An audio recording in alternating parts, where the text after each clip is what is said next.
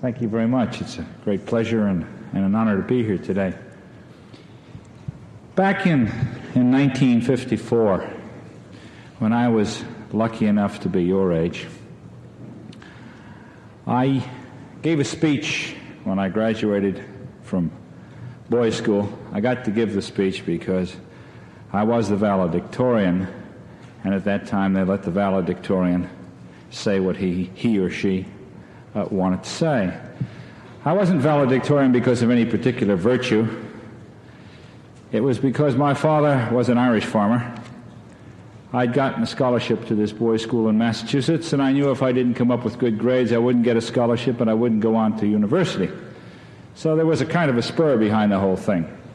But in this speech, I said that what I thought we ought to do with our lives was to find a cause worth dying for and then devote ourselves to that cause. My mother saved the speech for me, and I read it a few years ago. It was pretty corny. It was what you'd expect from a valedictorian in boys' school. But now that I look back on it, there was an essential truth in it.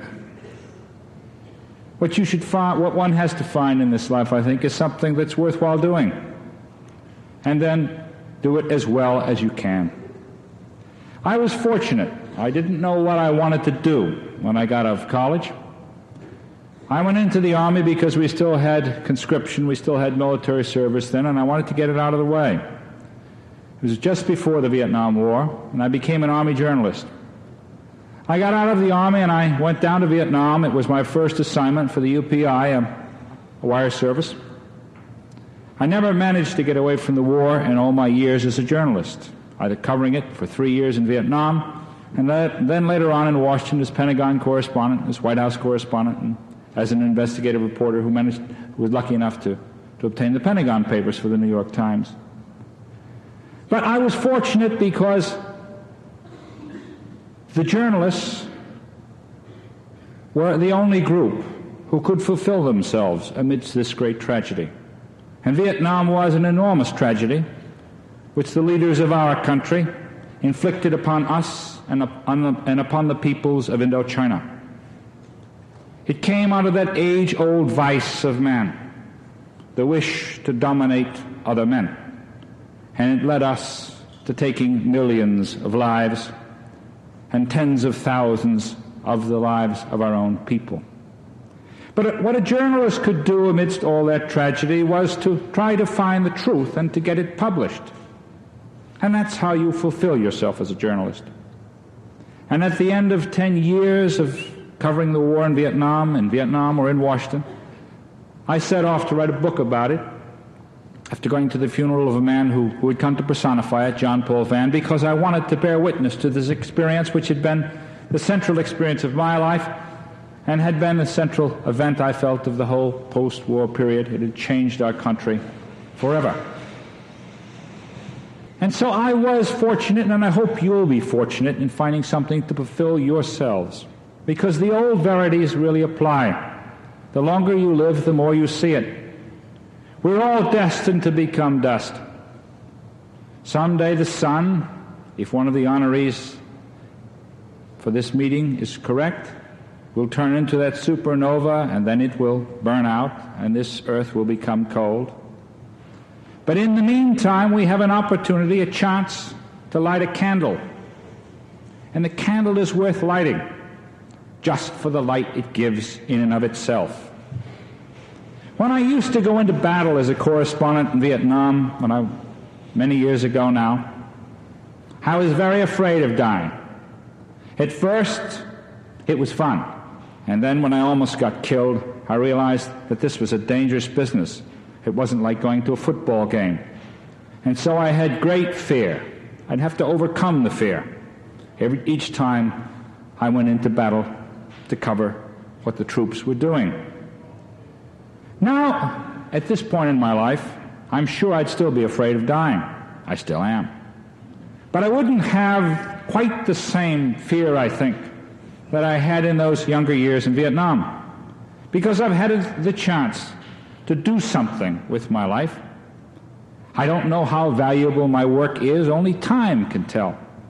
But at least I have had the opportunity to accomplish something with those years, and so if I were to go now, I wouldn't want to. I want to enjoy. I look forward to grandchildren. I look forward to the years with my wife ahead. But if I were to go now, at least I think I would fear it less, because I hadn't wasted those years that I have. I have friends in Washington, friends my age, who make far more money in a year than I will see in my lifetime. And they're unhappy people because they're not doing what they really want to do. Dr. Check mentioned opportunity. Well, there's an old Marine Corps saying, it applies to opportunity. It's about luck, which is the same as opportunity. It says that luck is when preparation and opportunity coincide. So whatever you do to fulfill yourselves, work at the basics, I think. I think that's so important to all of us. It was so important to me in my career. Starting out as a wire service reporter, writing initially those short dispatches that a wire service reporter writes, building up to magazine pieces, moving to Washington, tackling tougher and more complex stories, building to the point where when I got the Pentagon Papers for the Times in 1971, I was at the point professionally where I could handle something like that. And then in 1972, when I wanted to take leave and to write a book on this, to bear witness to this event of my life, I was ready to do it. It was an incredible challenge, but I had fulfilled, I had worked hard enough on the basics so that I could accomplish what I set out to do. And that's terribly important to you. I can't emphasize it enough. Whatever you do, learn how to do it, learn how to do it well, learn everything you can about your field. Don't feel ashamed to get your hands dirty. Don't feel ashamed to spend long hours when others are having fun. Have fun, of course. Have fun in life. Enjoy pleasure. Enjoy yourselves. But learn the basics, because when the challenge comes, when the moment of opportunity and challenge comes, if you really know what you're doing in your field, you'll have a much better chance of prevailing and not facing that terrible disappointment of knowing that you failed because you hadn't done the work to prepare yourselves enough. I also think that one ought to hope and try to fulfill oneself, because we are a unique society, this United States of ours. This country really is the last best hope for humankind. To be born an American, or to become an American by immigration, is a privilege. But it's also a burden. It's a duty. It lays upon you the duty to leave this country a better place for those who come after you. Generation upon generation of American men and women have enjoyed that privilege, and they've fulfilled that duty. It's given them a much better feeling about themselves and their lives when they go on into their sunset years. And so I say to you now, in your morning years, that I hope you'll enjoy the privilege, and you'll also take up the burden and leave it a better place when you reach my age and you're looking toward the setting of the sun. Thank you very much. Hello, my name's John Brayman. I'm from Seattle, Washington. Do you feel as a journalist that there are certain things which are better left unpublished? Sometimes you run across things about people, personal details about people, which can only hurt them. You sometimes run across things which involve genuine military security, for example, which you yourself would not want to publish. However, I think to maintain our system, if you're a journalist, or if you're a writer, or if you're an American, and I would quote the late Hugo Black, Justice Hugo Black, you have to be an absolutist on publication, on the First Amendment. Because whatever harm is done by excessive publication, greater harm is done by censorship. And to preserve our society, you have to put up with the evil as well as the good. I was just wondering, as a writer and a veteran, do you find that the movies of like Oliver Stone and Stanley Kubrick are accurate depictions of the war, both here and away? The movies on Vietnam have been a very mixed group indeed. I mean, you go from movies like these ludicrous Rambo things to movies like the earlier movies like The Deer Hunter, which were profoundly racist in their attitude toward the Vietnamese. Americans have culturally have profound racism toward Asians. I noticed it once when a Japanese-American Marine lieutenant, I gave up on this as a kind of a hopeless trait of our culture, when a Japanese-American Marine lieutenant named Yanagihara from Hawaii, I think that was his name, was talking about the gooks in Da Nang in Vietnam. And I thought to myself, my God, it's absolutely hopeless. So you get that racism in movies like The Deer Hunter. You get it in other films, but Oliver Stone has probably produced the best of the Vietnam movies. I didn't like Born on the 4th of July as much as I did Platoon. But Platoon, which is a brutal movie, nevertheless caught the war that it wasn't the whole of the Vietnam War, but it did catch, in a capsule way, the horror of the infantrymen's war in Vietnam.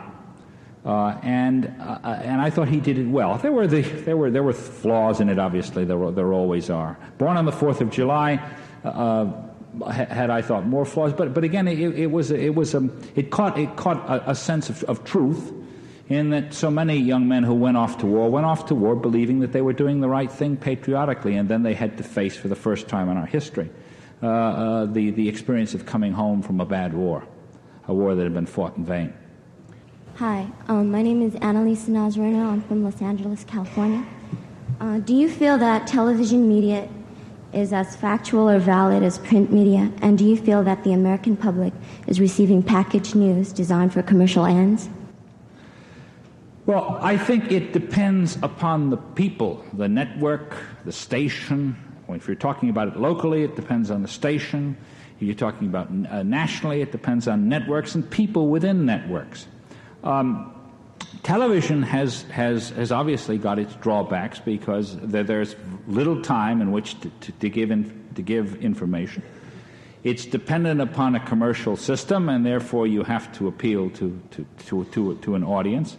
And all of this leads to a certain homogeneity at times, to what you call packaging, because but that's a drawback in our system that I accept, because I think that it's better than the other side, which is the controlled system. But however, I think that by and large, television can and has been a means of communication that has given us a much better, a much more rapid sense. It can give one, at least, and has often at times given one a much more rapid sense of what's happening in an event when it's a visual thing that television can convey. Let me relate it to Vietnam. If you look at the old movies, which I saw as a kid, the old movie, it was called Movie Tone, Fox Movie Tone News was one of them. We used to get our visual news by going to the movie theater once a week. And you watch the films of the landing at Normandy in World War II. You see American soldiers dying as they land, but then you see lines of smashed German vehicles. You see tens of thousands of German prisoners. You see us moving on into France later on, weeks later. We get into trouble in Belgium in the winter and the Battle of the Bulge, but we're in Germany, and we finally get in Berlin. If you take a look at the good television footage out of Vietnam, you see senseless violence over and over again. American soldiers dying amidst confusion, shouting, yelling in villages or on ridge lines in the middle of the jungle, and it never adds up to anything. And television drove that sense of the futility and the senselessness of the war home in a way, in a very powerful way, because there were visual images. it caught much of the verity of Vietnam. And so, for all of its drawbacks, I hesitate to just knock American television, because I think you have to take the good with the bad, and there's an awful lot of good in it. Thank you.